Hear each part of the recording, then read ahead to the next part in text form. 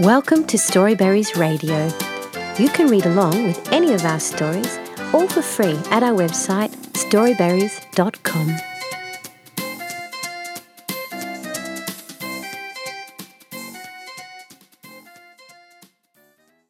Monsieur Le Dot by Jade Maître.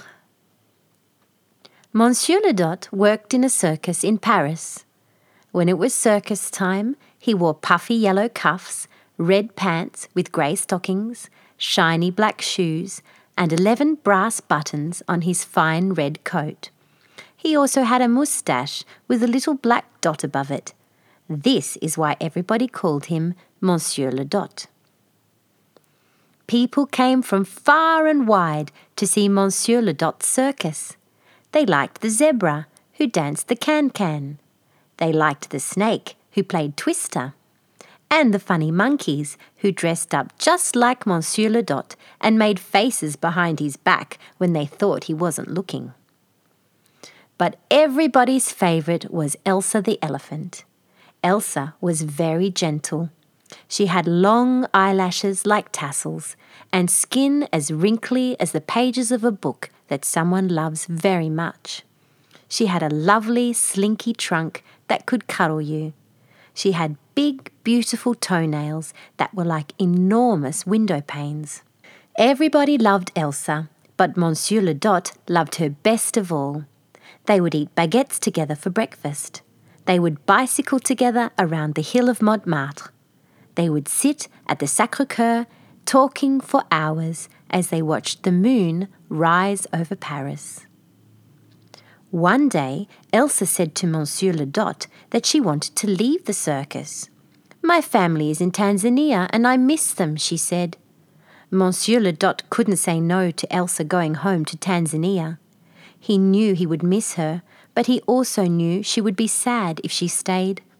And because he loved Elsa so much, he didn't want her to be sad. So Elsa took the aeroplane to Tanzania.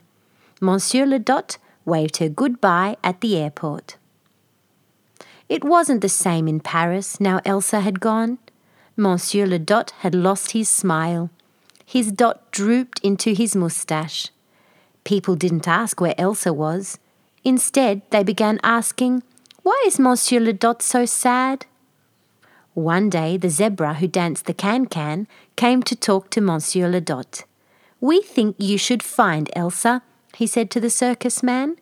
"I will stay behind and look after the circus. I will call it Monsieur Le Stripes Circus." Monsieur Le Dot thought it was a very good idea, so he packed his suitcase and a few baguettes for Elsa, and his friends waved him off at the airport. On the other side, in Tanzania, Elsa was waiting for him with a big smile on her trunk. Now that they were back together, life quickly became happy again for Monsieur Le Dot. He and Elsa ate plantain together for breakfast.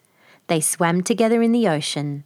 They sat at Mount Kilimanjaro, talking for hours as the moon rose over Africa. Monsieur Le Dot started a new circus for the people who lived in his new home, and everybody loved it. Then one day there was a knock on the door. All his old friends were standing there. "We missed you in Paris," they said. "Can we join your circus?" Monsieur Le Dot said, "Oui!" And everyone was together again. The end. Thank you for reading with Storyberries.com. Free stories for kids.